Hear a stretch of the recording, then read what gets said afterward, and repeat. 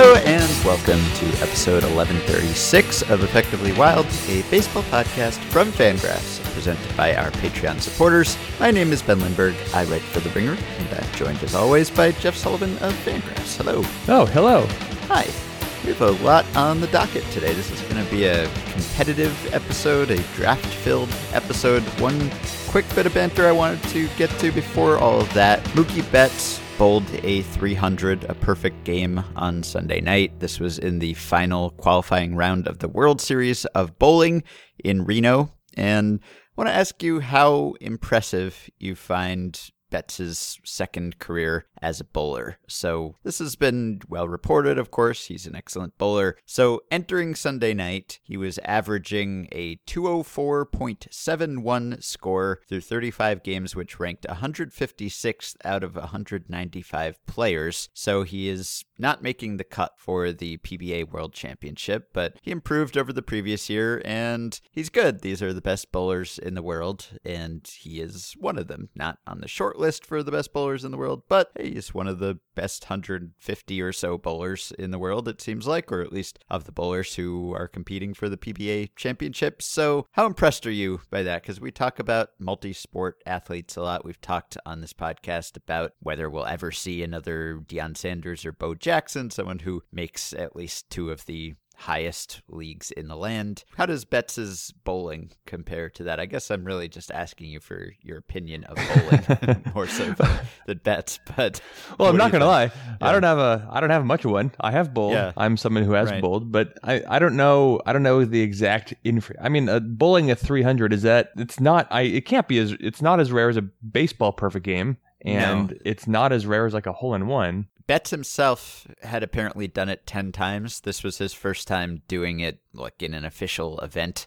But yeah, it's something, it's more common than a baseball perfect game. It's more common than like a hole in one or something, but it's impressive. I think it's an impressive feat. Evidently, all of the top bowlers were congregating around Betts to watch him do this, and he performed under pressure. Yeah. Okay. So it requires, well, maybe the thing about it is that it requires such a small sample. You're bowling what, 11 or 12 times in order to get a 300? Yeah, 12, right? 12. Okay. So that's just like, it's 12. It's executing 12 perfect pitches, and there's no function of luck, Like if you throw a perfect pitch in baseball, then someone can still like hit it off the fists and get lucky, hit one of those Luis Gonzalez squibbers into the outfield to win the World Series. But if you're Mookie Betts, just like I'm going to put these 12 pitches exactly where I want, and then that's it. Like there's no batter, and I have succeeded. So given his clear know-how of physical mechanics and his presumed wrist strength, we know from his hitting he has very quick wrists. Maybe there's not enough crossover baseball players and bowlers among the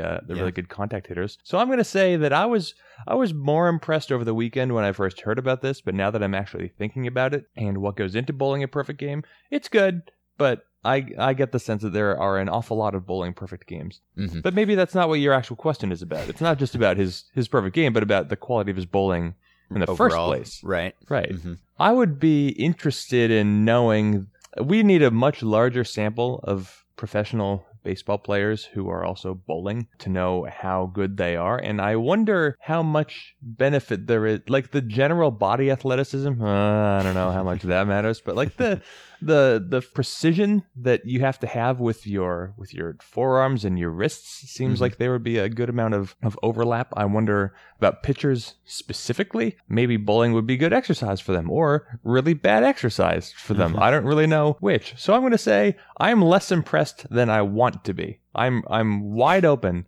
to being impressed by Mookie Betts' bowling, but 156th, I don't care.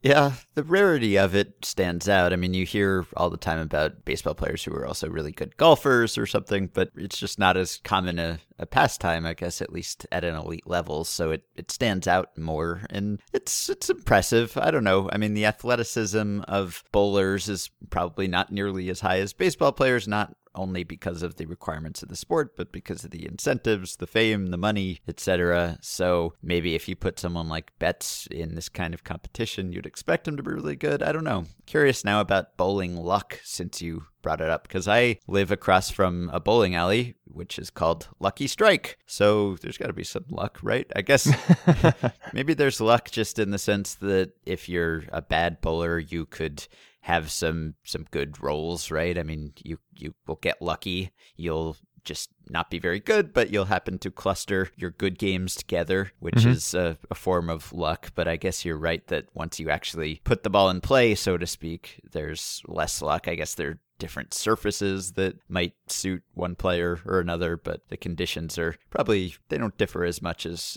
they do in some sports and activities. So you're probably right about that. Yeah, probably a good element of cluster luck, cluster unsustainability. But yeah, I think that Lucky Strike probably applies to if I go bowling, any strike that I bowl is lucky. Right. Yeah. Now, we're probably opening ourselves up to a number of emails from people who actually understand bowling, and maybe the pin resetters aren't quite so precise as you would think that they are, or maybe there is more variety in, I don't know if there's a word for pin toppleability. Maybe there's more of a spread in that than one would assume. Maybe bowling balls aren't all exactly the weight that they advertise themselves to be, and maybe the lanes aren't always as waxed or polished.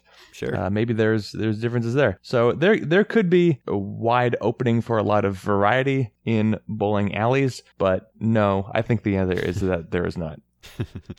I saw that the Red Sox tweeted that he bowled a 300 and had a video of him doing so. And there were many, many responses to that tweet that said something to the effect of, if only he could hit 300 in baseball, which he did that last year. Like, give the guy a break.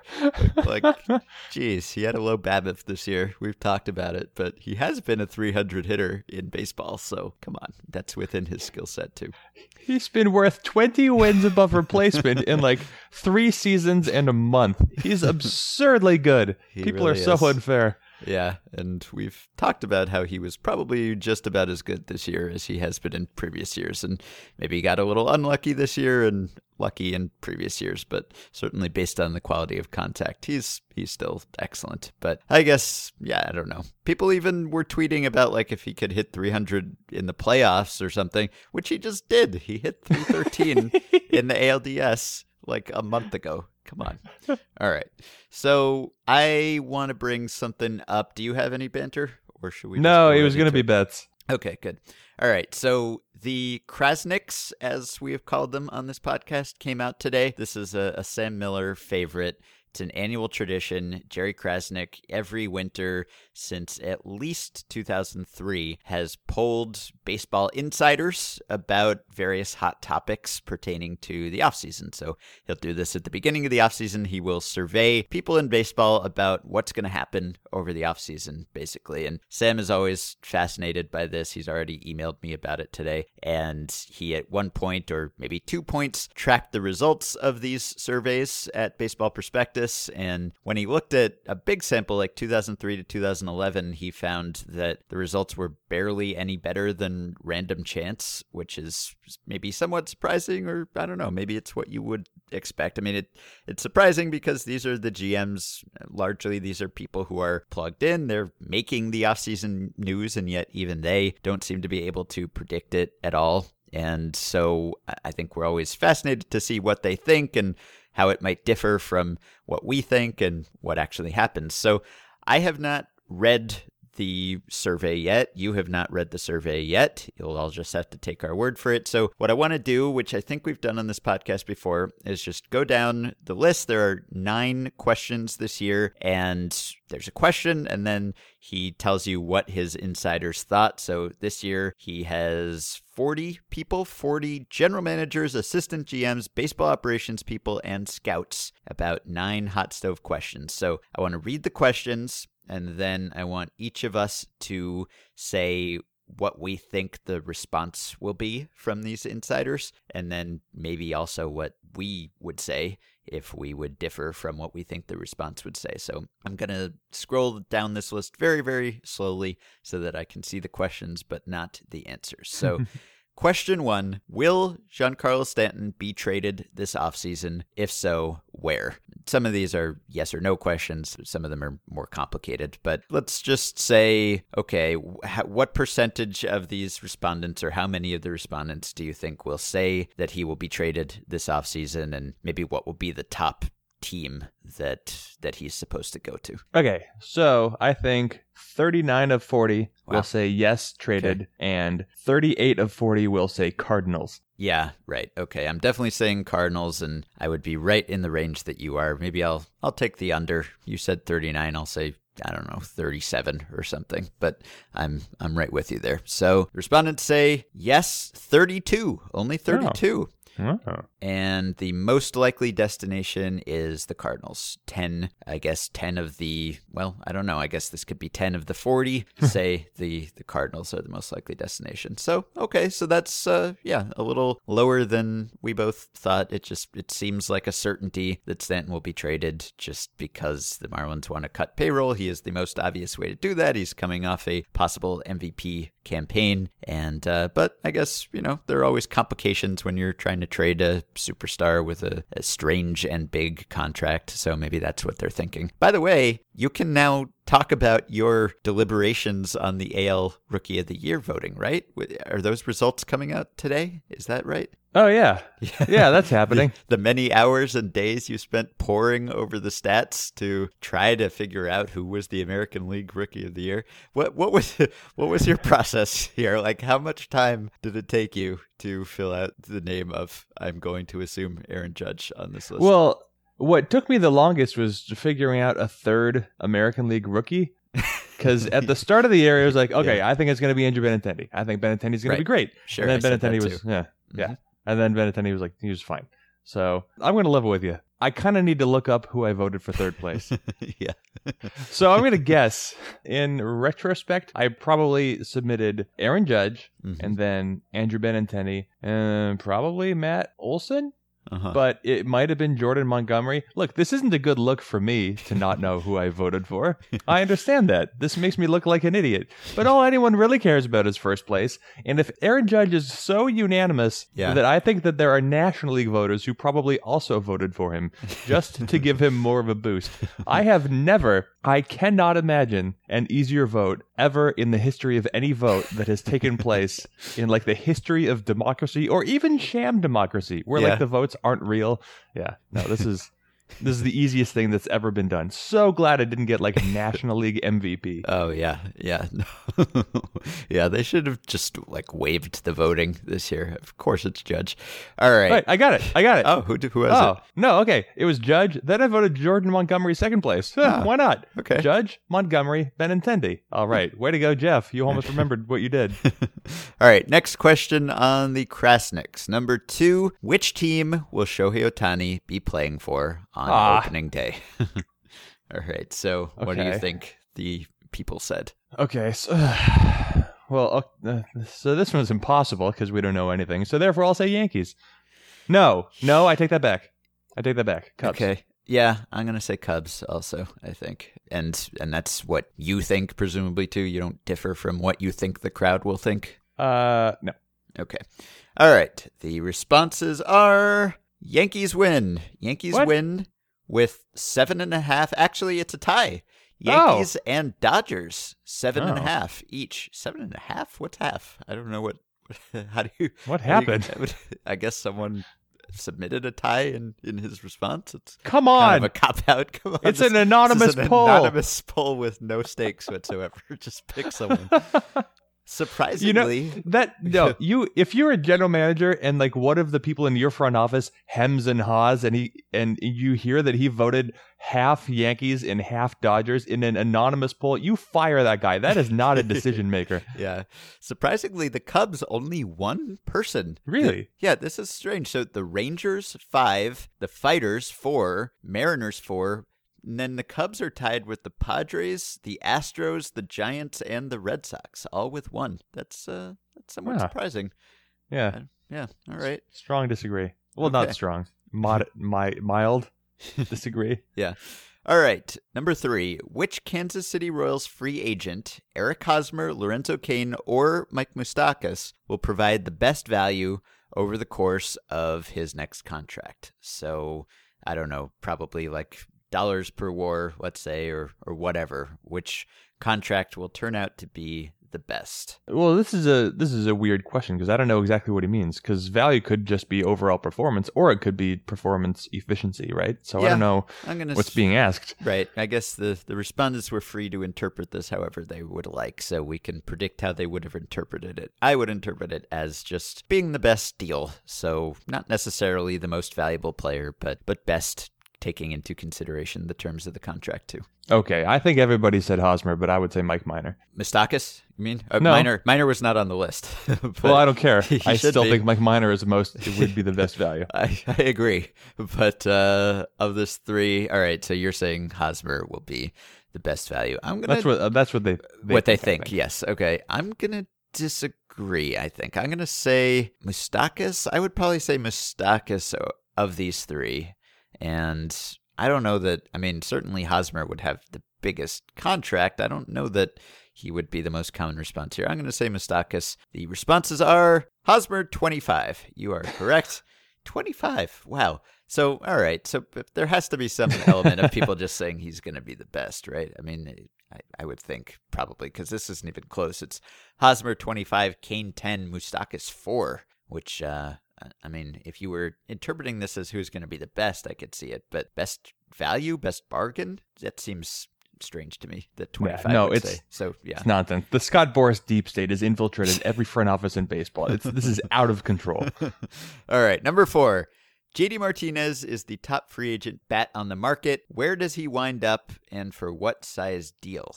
All right, I don't even know how to do this one. So, where does he wind up and for what size deal? There's so many possible responses here. I'm going to say, gosh. All right, how can we...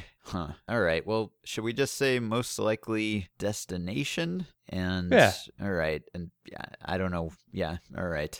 So most likely destination, and I don't know how to do the what size deal, but that's an open-ended question. But all right, most likely destination. What do you think? What these people will say? Yeah, I think they're going to say Boston, and I think that their words are probably not stupid big deal, but my words are. Okay, yeah, I will also say Boston, and I don't know what to say, like $150 million or something like that. I don't know what these people are going to say. All right. Responses, yes. Red Sox lead the way with 23. Ooh. And no other team more than 5. Even the Diamondbacks, his most recent team, only with 5. So, okay. And then, let's see. There's nothing about the size deal. That was just a red herring here. He's got observers, individual observers, predicting the size of the deal. He says, let's see, most respondents expect him to come away with a haul in the $120 to $160 million range. All right. I have a question for you. Yes, okay. Related to JD Martinez and the Scott Boras' wild ass propaganda. So it came out like toward the end of last week. Boras, he's talking up his client JD Martinez, and he's like, if you look at what he did with the Diamondbacks, he was on like a 70 homer pace. Right. Okay, but I understand. I understand the King Kong of slug or whatever his term was. Yeah. But what he did with the Tigers was also super good. So why would you even try to draw attention? He led baseball in slugging percentage overall. Right. With the Diamondbacks, he had a 172 WRC plus, but with the Tigers in the same amount of playing time, it was 160. He's great. Yeah. Don't cut the season in half. You look like an imbecile. Right. Just say like JD Martinez led baseball in slugging percentage. Full stop. That's the argument. You don't need to say anything else. Yeah. I mean, ending on a high note, sure, that's appealing to people, but I think, if you call attention to the fact that you're just talking about like 2 months of performance, then it's even more obvious that you're trying to twist things to make the guy look good, which you don't have to do because he looks good regardless. And I don't know, no one is actually paying attention to what Scott Boras says inside baseball operations departments anyway, so it doesn't really matter what he says. I guess just this way he gets more publicity, which is perhaps good. So, But why? Why does he get the publicity? Why do people quote him? Look, I understand why you have to quote agents. Agents use the media, and then the media gets tips from agents in return. So you kind of get what's going on. So if you're trying to be like a primo scooper or whatever a word is that is better than scooper, then you have to do the agent's bidding. But don't give Scott Boras a platform. He doesn't deserve. He's just lying to you. He's lying to the world all the time. I hate to break this to you, but you're giving Scott Boras a platform right now. But not for the same. He wins either way. You can't beat Boras. All right, number 5. What kind of impact will Yu Darvish's World Series performance have on his next contract? And this is a multiple choice question. A, 0, it was only 2 starts. B, somewhat, it's a caution flag. C, substantial, he bombed twice on baseball's biggest stage. So what do you think will be the most common response here? None. Yeah, None, no effect. I'm also nothing. saying A, 0. And the responses are somewhat, leading the way with 23. Somewhat 23. Wow. This is a bad question. Somewhat 23, 0, 13, substantial 3. That's something. Wait, 23 plus 13 plus 3. Who didn't? Yes, there's who's one, missing? No opinion. That is actually what Sam emailed me about this morning.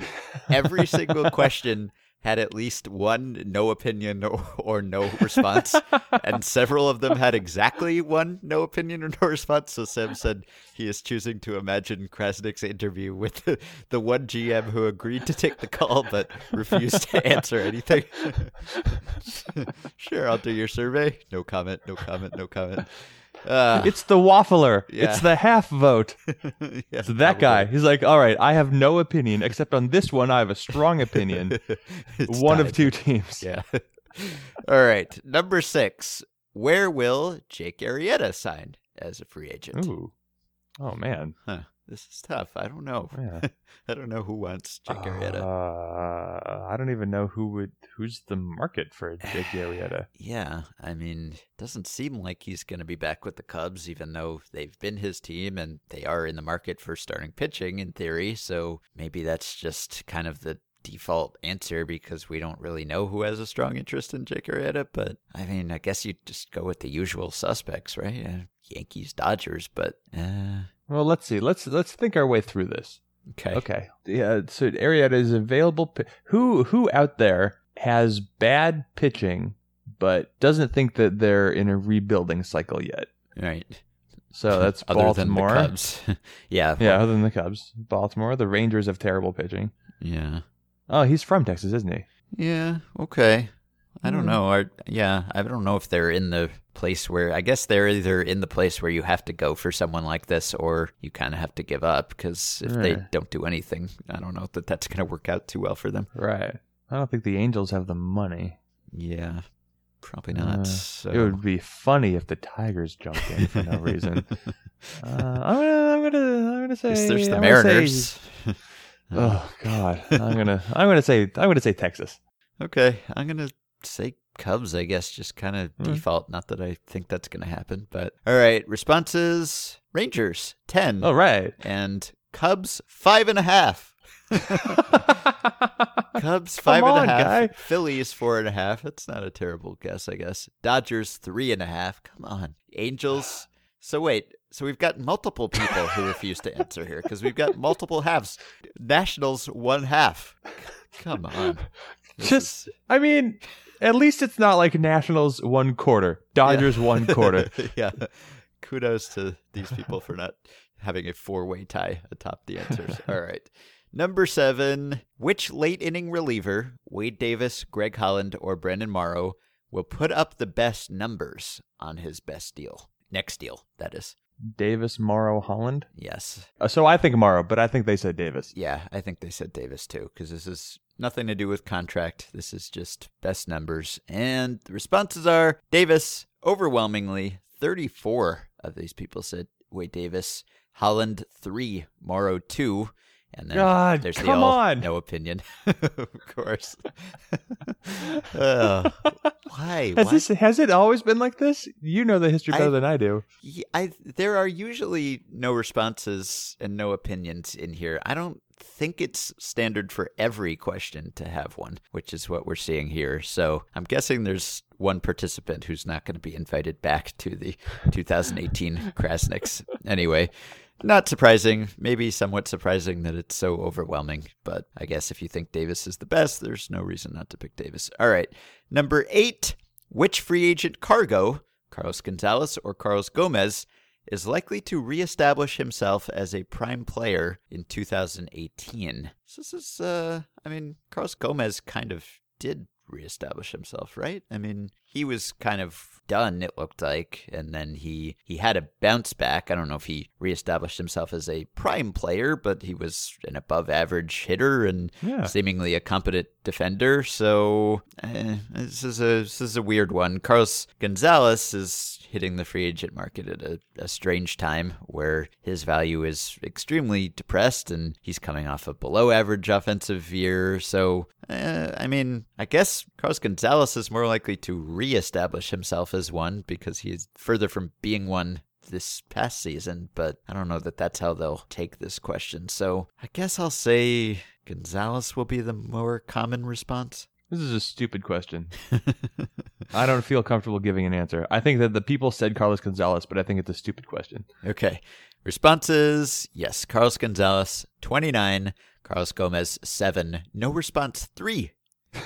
Yeah, neither, that one I agree. Yeah, that's fine. Yeah, I guess, neither one. That's actually fair because the question didn't say which is more likely. It said which is likely. So neither is a decent answer there. Anyway. Yeah. All right. And lastly, number 9 question is Bryce Harper won't be traded this winter as the Nationals take another run at a World Series, but Josh Donaldson, Manny Machado, and Andrew McCutchen will also be free agents a year from now. Which of those 3 players is most likely to get traded this offseason? Donaldson, Machado, McCutchen.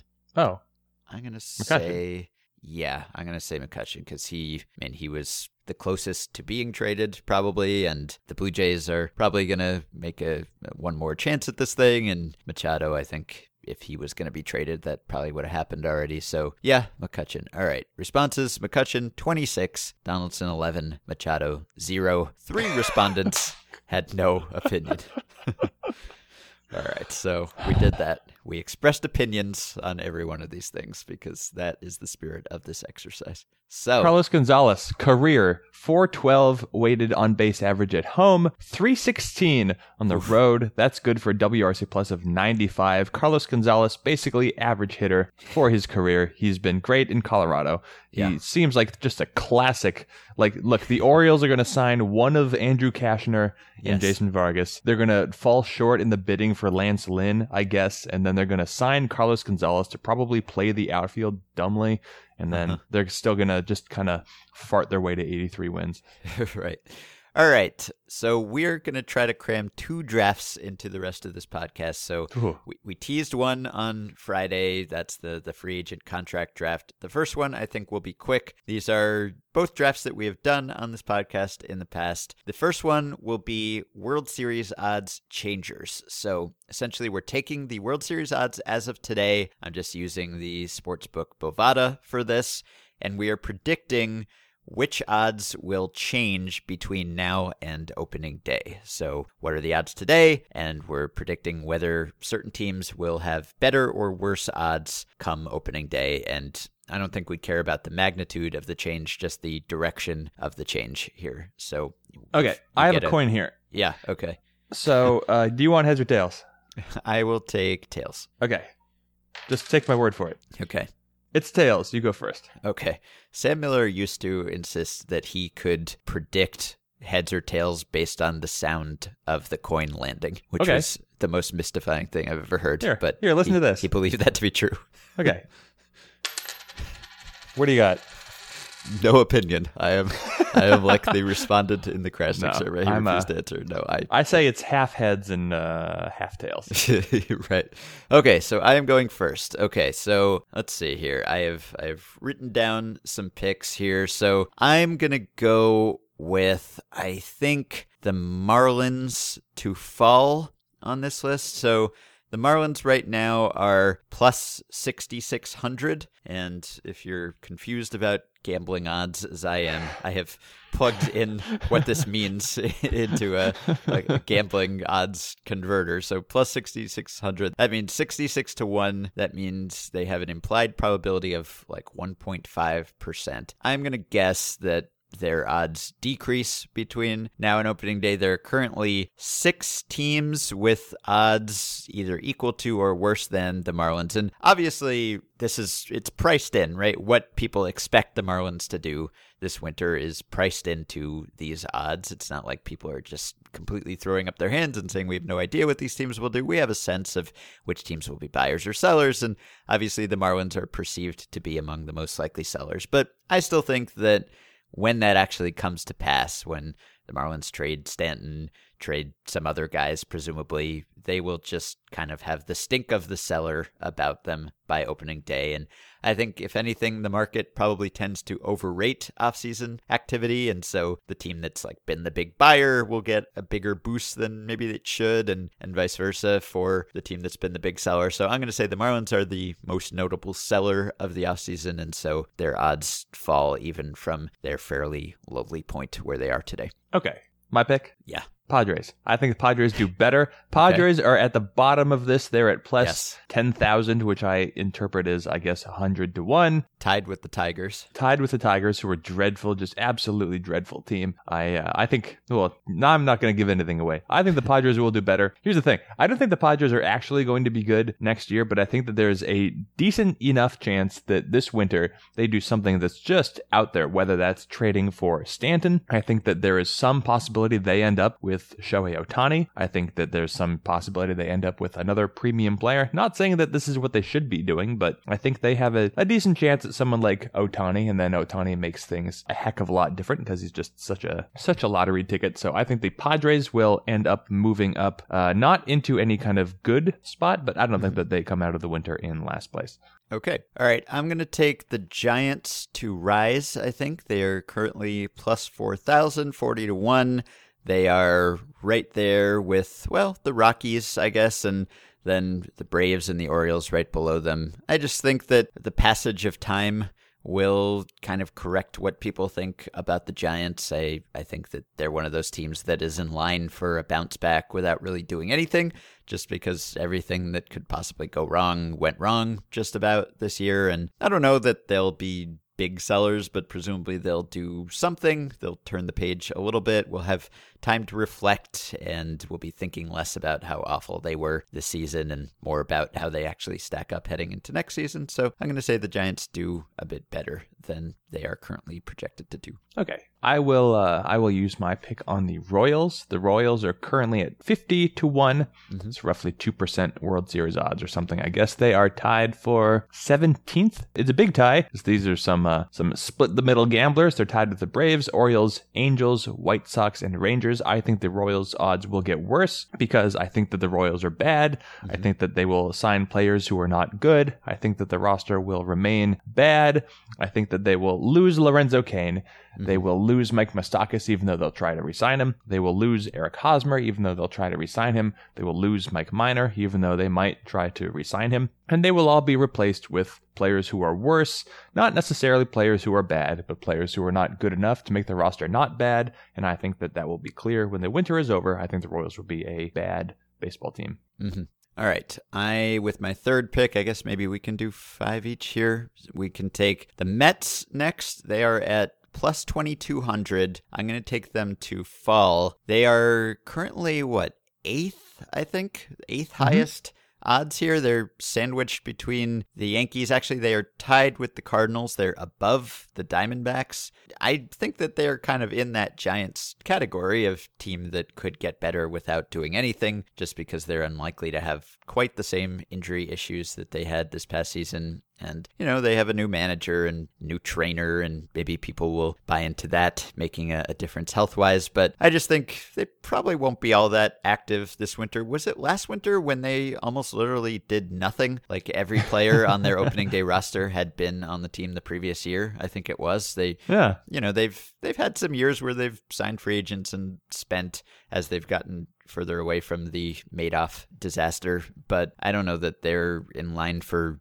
big free agent splashes or anything. So if they have another winter of inactivity, I think maybe the market will cool on them a little bit. So I'll take Mets to fall. Okay. I'll take the Rangers to fall. Okay. Rangers, they're tied for 17th with the Braves, Orioles, Angels, Royals, White Sox, and the Rangers are there. They're at plus 5,000, so 50-1. I think there's that chance, I guess, that they come out of this winter with Shohei Ohtani on the roster, and that would be great for them. It would be doubly great for them because they have no pitching. Cole Hamels is the best pitcher on their team, and he just got a lot worse. I don't really know why, but he did. The numbers got worse, the strikeouts got worse, and so they don't have Darvish anymore. Of course, they don't really have a lot of pitching coming through the system. Certainly not that it has made it to the major league level. So I think that the Rangers are not a very good team. I think that will become more apparent over the winter, short of some sort of Ohtani acquisition where no matter, even if you think the Rangers have some sort of leg up, well, they don't, because a lot of teams have a perceived leg up, and I don't think that the Rangers are special. All right, I'm going to take, with my fourth pick, the Reds to fall also. I think they are at 66-1 right now, right where the Marlins are, right where the Twins and the A's and the Pirates are. I just think that their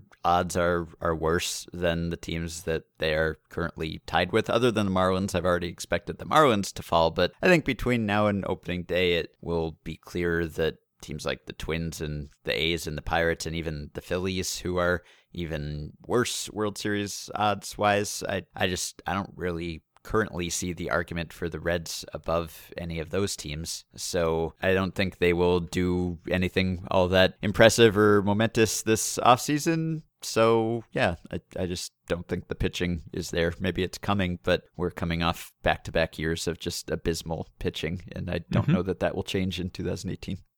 I will take the Brewers to fall. I think that the Brewers are fine. I like their rebuild process, but they're at plus 3,300, so 33-1. They're tied with the Mariners and Rays. Boy, there's not a lot of good baseball teams, but the Brewers are therefore technically tied for 12th place, and I think that they are fine. I would be a lot more satisfied with their roster if they knew what they were going to be getting out of Jimmy Nelson, their best starting pitcher, who is going to miss a chunk of next year, and he's coming back from major shoulder surgery. Don't let pitchers hit or run the bases. And yeah, I don't think that maybe the Brewers are going to do something like trade for Chris Archer, I guess, this winter. There's that possibility. I know that they were hot after Sonny Gray around the deadline last year, so maybe they would make a move like that, but I think that once again, this is going to be a situation where there's like a handful, maybe two handfuls of really, really good baseball teams, and I just think that those, 7, 8, 9 teams are going to have by far the strongest odds, and I don't think the Brewers are deserving of this standing. All right, and my last pick, I'm kind of torn on what to do here. I think I will take Angels to rise.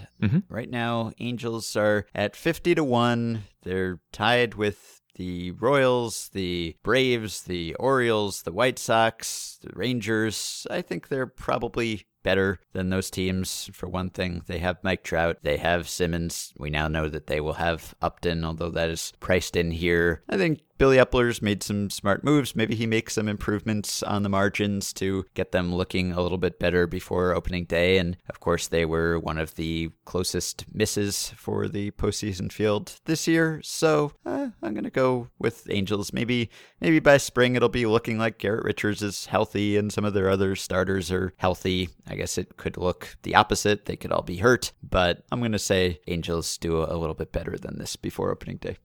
I agree with you. And I will use my last pick on the Tigers to do worse than last place that they are currently in. They're at plus 10,000, tied with the Padres, tied for 29th. They're at 100-1 odds, which I think is far too generous for a team like the Tigers. I think that if anything, this offseason could see them trade Ian Kinsler. It could see them trade Nick Castellanos. It could see them trade, well, that's all of their good players, so I don't know what else they could do. So I think that the Tigers are going to come out of this winter in better organizational shape, but absolutely dreadful major league roster shape. I don't think that they deserve to be tied with the Padres at all. They should be in last with a bullet.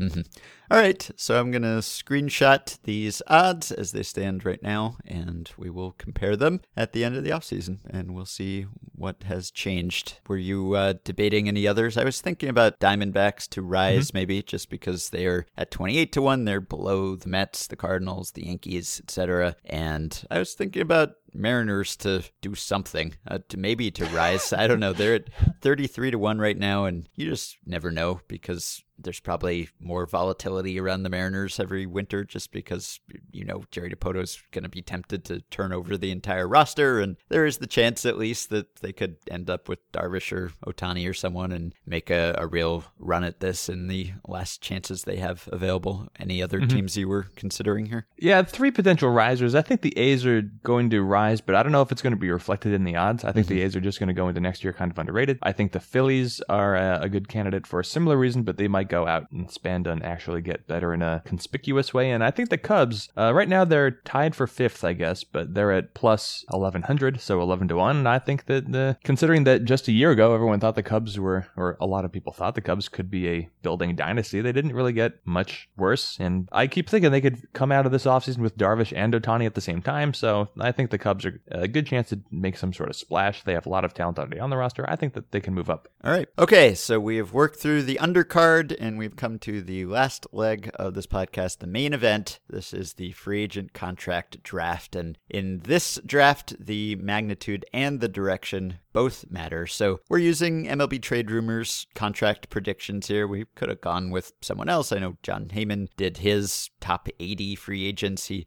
not only makes his predictions, but he has an expert make the predictions, and he says nothing about who the expert is. It's just expert. It doesn't even say like a team source or a GM or something, just expert. Anyway, we're going to go with the MLB Trade Rumors list. It's a top 50, although that has already been winnowed down slightly by people like Tanaka and Brantley, who are not actually free agents. So this was the product of, it looks like, 4 people at MLBTR who put their heads together and came up with this ranking and these estimates. And the game, we just take the contracts that we think will be furthest from the mark, the estimates that we think will be furthest from the mark, and we say whether we're taking the under or the over. And at the end of the winter, we tally up everything, and you count it if you got the direction right. So if you get the direction right, then you get the amount of money that you were right by, essentially, added to your column. And if you didn't get the direction right, then it's just washed away, and person with the most money at the end of the winter wins. So I guess you have the top pick here.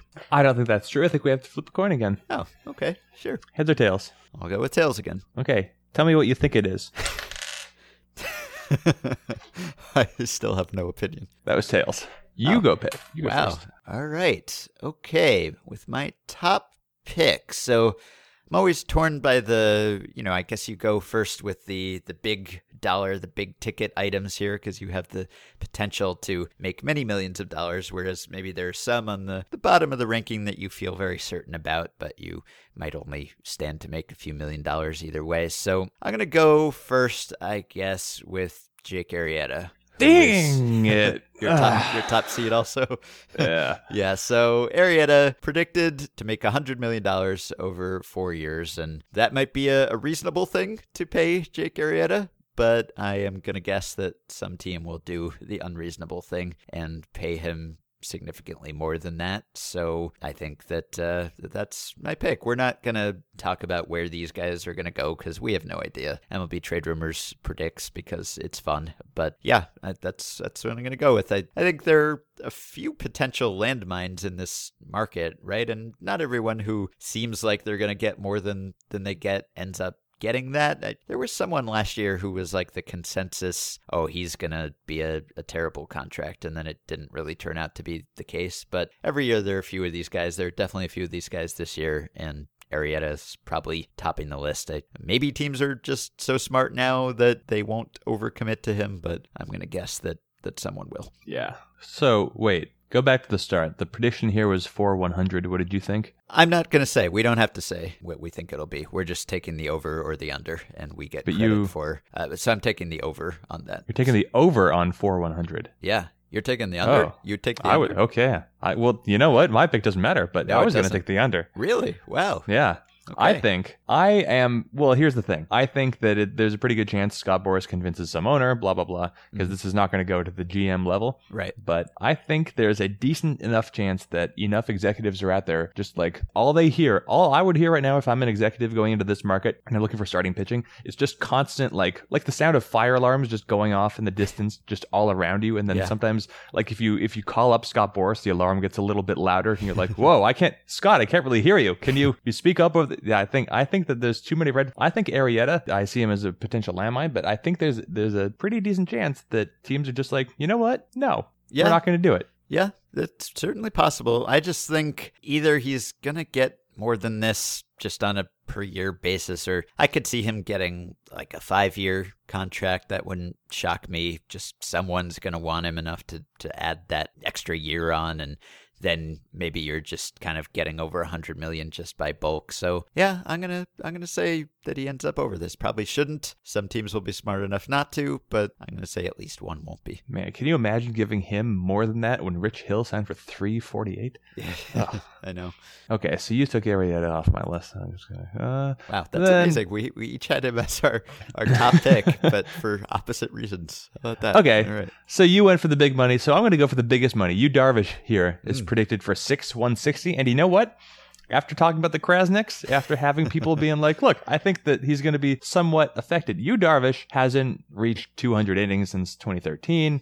He's had Tommy John surgery. He's in his 30s now. He's always been a strikeout machine, but has never really quite pitched at the level that I think that one would expect him to pitch at, given the quality of his stuff. Now you've got some World Series uncertainty. I'm going to take the under on Yu Darvish. Okay, interesting. Yeah, I think overall I would say overs are more common picks in this draft. Just, I don't know, I guess I tend to think that maybe the estimators are more conservative than the market is, or you don't really price in the winner's curse. You kind of, part of you is thinking, well, this is what this guy should get, or this is what I would give him, and the team that ends up signing the player often gives more than that. That's why they end up with the player. And then also I think sometimes we maybe fail to anticipate the market and the year-over-year inflation. So I find myself taking more overs than unders in this draft. But if I were to take one on Darvish, I suppose I would take the under, but I didn't feel all that strongly about this one.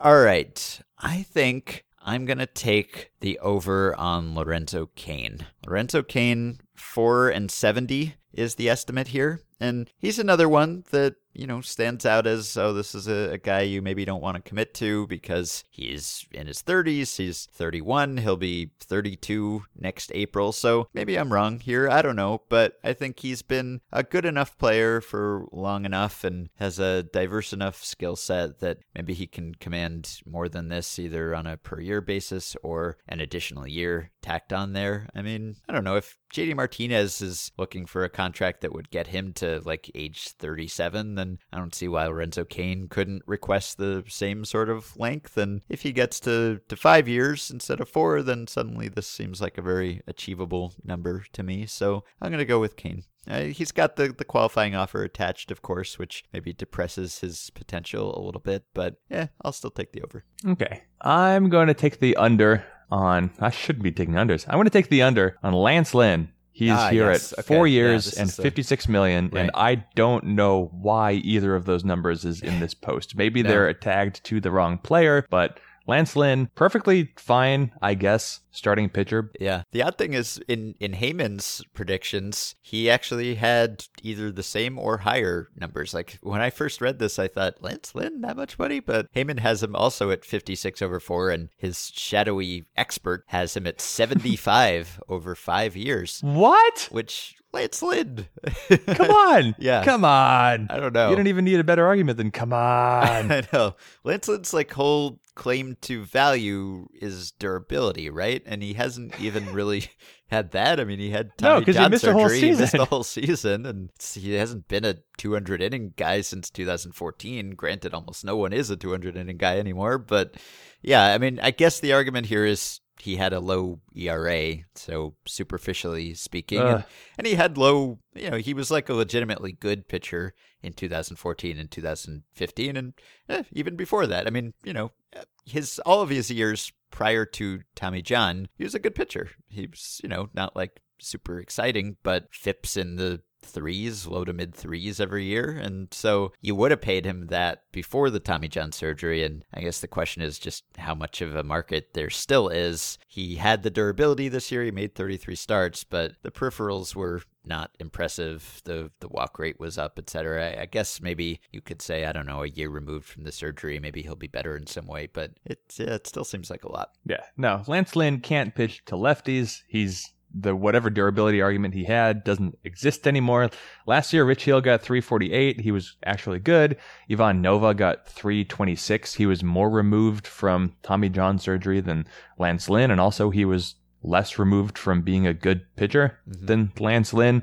Charlie Morton got 214, and look, I know the deal with Charlie Morton, but Lance Lynn at 456, that would be a... Look, I didn't come into this winter thinking that Lance Lynn was like a primo landmine, but if we're talking 456 and 575, hard pass. Yeah, I'm with you there. All right, I think I'm going to take an under also with my third pick, and that is Logan Morrison. Logan Morrison is predicted here to make 3 years and $36 million, which, it's not totally unreasonable, certainly based on the season he just had, but season he just had was a departure from every previous season he has had. So, he was a legitimately good hitter this year, 130 WRC plus, 38 home runs, but he has no track record of doing this. He was basically a league average hitter just about every year before that, going back to the beginning of his career with the Marlins. He is now over 30. He does not seem like the greatest clubhouse presence / teammate / person you want publicly representing your organization. He is, defensively fairly limited. I've named enough reasons. He walked more this year, and he's not a extremely high strikeout guy for the power that he gives you. So I can see it, but I'm going to say that teams, just based on the lack of a history of doing this and also just who Logan Morrison is and his public persona, that no one's going to want to go 3 years with him. Okay. Okay. How many picks have we done?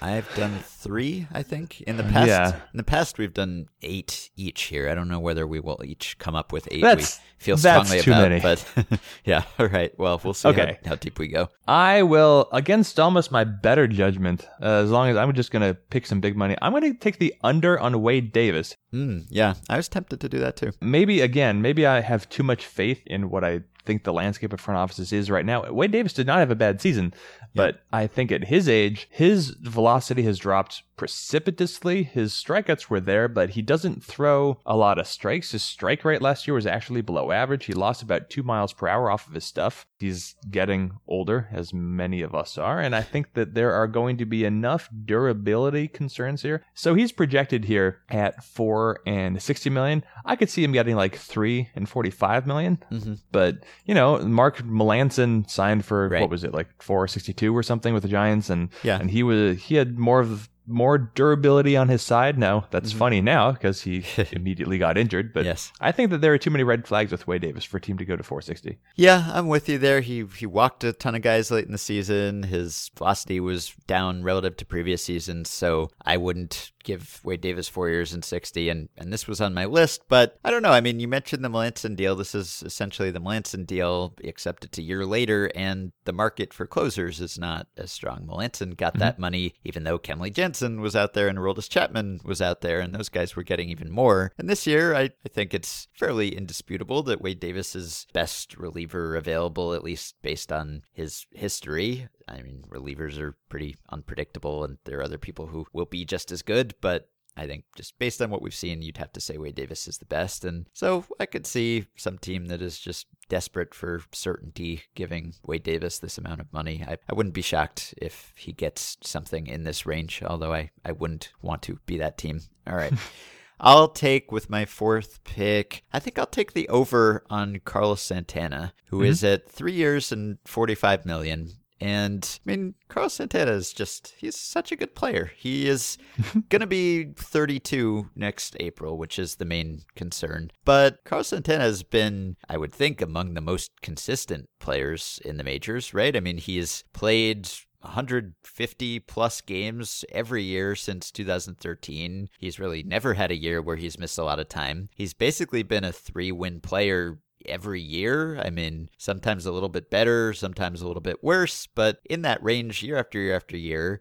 I think teams value that kind of consistency, and he's a switch hitter. He is a good defender. I don't know whether people think of him as a good defender, but by first base standards, I would say he's pretty good over there. And I don't know, I think there are enough teams that are in the market for first baseman and won't want to enter the Hosmer sweepstakes that he could get either another year tacked onto this or maybe more per year. And I'm not sure it would be a bad investment because he's just been a very solid player for a long time now. So I'm going to say he gets a little more than this. Mm-hmm. Okay, I'm going to make the boldest pick of the day, I think. Okay. I'm going to take the over on Eric Hosmer. Wow. At 6 years and $132 million. All right. I think, so there are a few things working in Hosmer's favor. One, last year he had I think a career best season last year, but his April was just dreadful. He had WRC plus of 52, and then after that he was a very good hitter. But Eric Hosmer right now is, he just recently turned 28 years old, so he kind of has that Jason Hayward edge working for him. Not that, again, that's worked out for Hayward, but yeah. Hosmer, I think he's young, so you're going to have a team signing him for a while. I think that it would be easy to convince yourself that he's found something at the plate. I'm not saying that you necessarily should, because in 2 of the last 4 years, he's been a replacement level player. That's bad. Mm-hmm. But he trimmed down on his strikeouts. He improved his power. I think that there are a lot of teams out there who are going to look at his StatCast measurables and think that there's room for a lot, like even more power hitting down the road if he makes some sort of adjustment that maybe he didn't make with Kansas City. It's weird. He just can't hit the ball to the pull side. He just can't. He hits everything the other way. But looking at Hosmer, I think that to me, the actual upside here is kind of more conspicuous than it, like every player has upside, but I think that his is pretty clear. He has an average contact rate, actually an above average contact rate. So he has bat to ball skills. And I think that neither one of us can prove that this is true, but I think Hosmer will benefit from the intangible perception of leadership. I think that he is considered one of those clubhouse guys, really strong. People are probably going to associate Hosmer with the Royals overachieving for the last 3 or 4 years. So throw in the Boris factor, the ownership factor, and I think Hosmer will probably clear $150 million at least.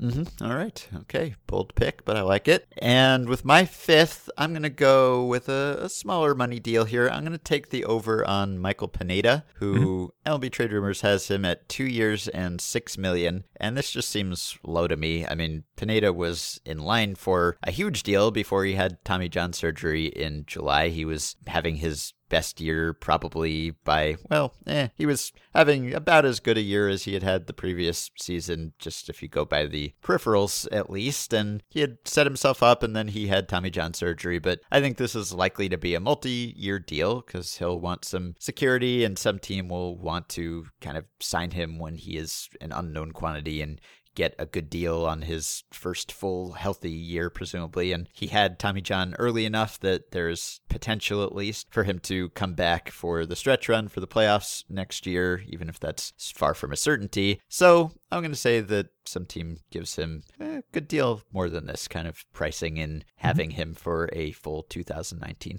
Who can you think of who's signed a contract like this? Like the Nathan Eovaldi comes to mind, right? Yeah, right. I'm thinking of like John Lieber. That's going back.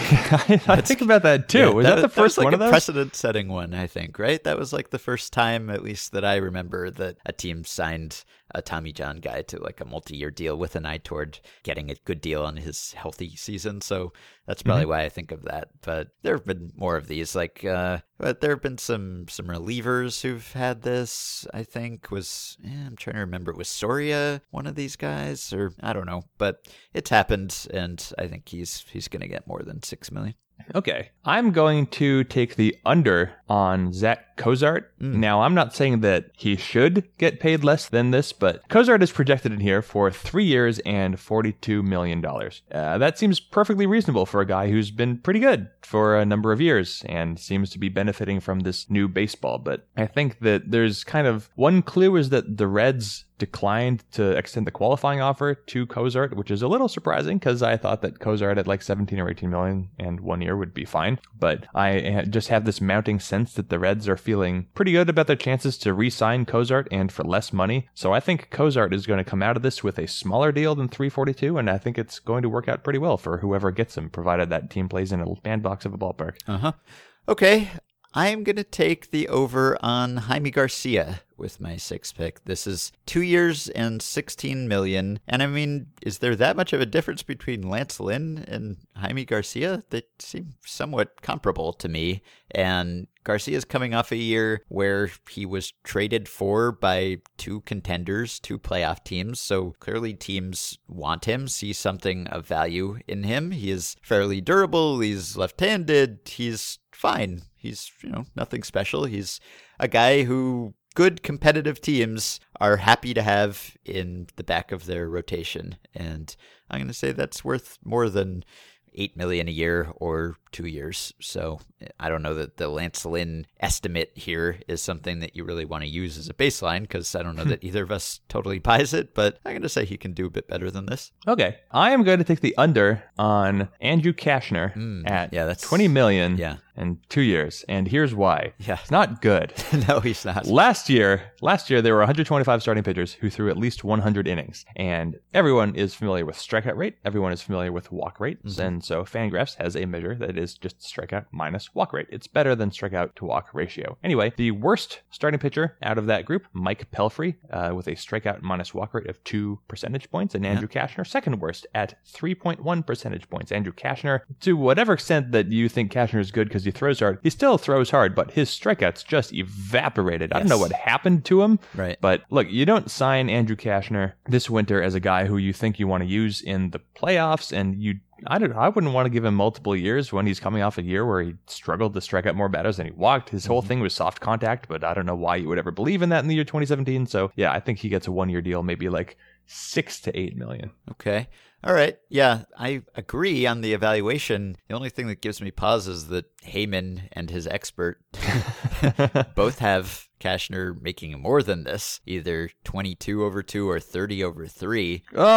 I don't know. Cashner has just entered that realm. I've talked about this on the podcast before, where like you have certain guys who are tantalizing because they are either good or hurt, and eventually they leave that class and they get hurt enough that it actually affects their performance. And then suddenly, even when they're healthy, they're no longer good. Like, this is kind of the Rich Harden kind of class of pitcher who is always just, if he could stay healthy, he'd be great. Because when he was healthy, he was great. But then eventually not great. This is the Rich Harden, Ben Sheets kind of pitcher. And Cashner was kind of in that group, and now he has maybe entered the phase where he is not good even if he's healthy. So yeah, this seems dangerous. I don't know if he still has enough kind of cachet attached to his stuff that someone will bank on a bounce back here, but it wouldn't be me. Ugh. All right. So we're through 6. I could go 2 more if you have 2 more. I'm going to go with the over on number 50 on this list, Miles Michaelis, who is a former Major League pitcher. He pitched in the majors for the Padres and the Rangers a few years ago, and he did not distinguish himself. Then he went to Japan. He has spent the past 3 seasons in Japan with the Yomiuri Giants and has been fantastic. He has had a 2.18 ERA in more than 400 innings, about a strikeout per inning, has barely walked anyone. I haven't looked to see what his stuff has been like. I mean, his strikeout rate has improved each year he's been over there. I don't know whether he has reinvented himself or added stuff, and that obviously has some bearing on what he'll make here. But durable guy. Well, maybe not so durable, but whatever. He's been one of the best pitchers in Japan for a few years in a row now, and I have to think that that's going to be appealing to people, because I think we've seen enough players go back and forth now that teams are maybe more confident than they used to in projecting how players will handle that transition. And man, I don't know, if you've been that good at that high level for that long, that's got to be pretty tantalizing. So I'm going to say that someone gives him more than you'd think, like the Eric Thames kind of contract last year where he got more than anyone was expecting, including himself. I don't know whether that turned out to be justified or not, but I mean, he certainly wasn't the sensation that he looked like in April, but he's basically worth the low commitment he got there, and I think probably Michaelis would be worth something in this range, so I'm going to say he gets a little more. Okay. I'm flying blind here. I'm out of notes. So I'm going to take the over on Anthony Swarzak, which is a silly thing to say because I'm pretty sure that a year ago he signed a minor league contract and he's 32 years old. But he had a big year for the Brewers and the White Sox. He struck out in more than 10 batters per 9 innings, didn't walk many guys. I think he started to figure out what he wanted to do in 2016 with the Yankees, but then he allowed a bunch of dingers, and you don't want to do that as a pitcher because that makes your ERA go boom. But Swarzak in 2016 with the Yankees started leading heavily on his slider. He threw it more than half the time, and he did that again last year with the White Sox and the Brewers. So he's just a fastball slider kind of righty reliever, so he's not like Andrew Miller or anything, but he is good now against righties and lefties. I think his slider has turned into a weapon. I think that Swarzak has kind of figured out how to be a pretty good. He's not a closer. No one's going to use him to close, and I don't think he's even necessarily like the setup guy, but I think he's the setup guy's setup guy, kind of like the sixth and seventh inning sort of specialist guy who can handle those innings. He threw 77 into third innings last year, made 70 appearances. He was used heavily. He didn't seem to wear down. He was good with the Brewers. I think he's going to end up coming away with a 3-year deal. Mm-hmm. Okay, and with my 8th, I guess I'm going to go with the under on Jonathan Lucroy, and he's at 224, which is not a lot of money, obviously, but his defense just seems to have declined to the point where you just wouldn't want Lucroy playing for you for any amount of money, really. And I know that he sort of salvaged the season a little bit after he went to the Rockies. His framing was still poor, according to Baseball Prospectus, but his bat bounced back a bit. Not really his power. His power has evaporated, but he hit well overall and showed good plate discipline, particularly, and I think walked many more times than he struck out once he was with the Rockies. So maybe that's enough to get him this amount of money. I don't know. I just think that as a catcher at this point, if you believe those framing stats, he's pretty much unplayable. And this is not just a 1-year blip. I mean, it was a 1-year blip of him being like the worst catcher, but he has been trending downward for some time now. The days of him being among the best defensive catchers are far behind him at this point. So I just don't know. There's not that big a market for catchers, period. I wouldn't say that many openings, and I just don't know if there are that many teams that are going to be willing to commit to him as an everyday guy, and I'm not sure that you'd trust his bat enough to use him as like a first baseman DH, so I don't know. It's one of the more fascinating free agencies, I think. It's a fun test case, but I just don't know, coming off a season when, if you believe the framing stats, which, as you pointed out, were less consistent this past year than in prior years. But still, if you believe those, he was among the worst players in baseball, period. Well, with my last pick, I guess I'm kind of torn. Look, I see Sabathia. It would be an easier pick. I don't think he's going to get 2 years. I think he's kind of at a year-to-year point in his career. But I'm gonna bypass that. I'm gonna take. What was I looking at? Who was I looking at? I've already lost track. I'm gonna take the under on Mike Moustakas at 585. I think Moustakas is a fine player, but I think that there is some concern about his body. I think there's some concern about his defense at third base, how long he'll be able to do that. And he's an above average hitter. I think it's safe to say at this point, but he's not like a great hitter. He just doesn't have the great hitter tendencies. He hits too many pop-ups, and he's not actually that good at going to the opposite field. It's a complicated case, but I think that he's going to end up settling for a 4-year deal. I don't think a team is going to love a 5-year term with him. I think that to whatever extent the Royals are perceived to have had great leadership, I bet Hosmer is going to come away getting a lot of the credit for that. Okay. I had a couple others I was considering. I was thinking about the over on Wellington Castillo at 2-14. I was also considering the over on Carlos Gonzalez at 1-12, just because I think he could get a multi-year deal if he wanted to, and I don't know why he would want to. He should probably go for the 1-year deal and do the kind of pillow contract thing, try to rebuild his value. But if he did want multiple years, I think he could probably get them, and that would take him over 12. But I didn't feel strongly about anything else, so we will see how this all works out. That was an action-packed episode. We didn't even talk about the fact that the Braves have a new GM now, seemingly. Alex Anthopoulos is the new Braves GM, which I don't have a whole lot to say about other than the fact that it's better than having no GM or a GM who resigned in disgrace very recently. So having a guy who had some success in Toronto and has been immersed in the Dodgers front office for a while now, probably an improvement. Yep. Okay.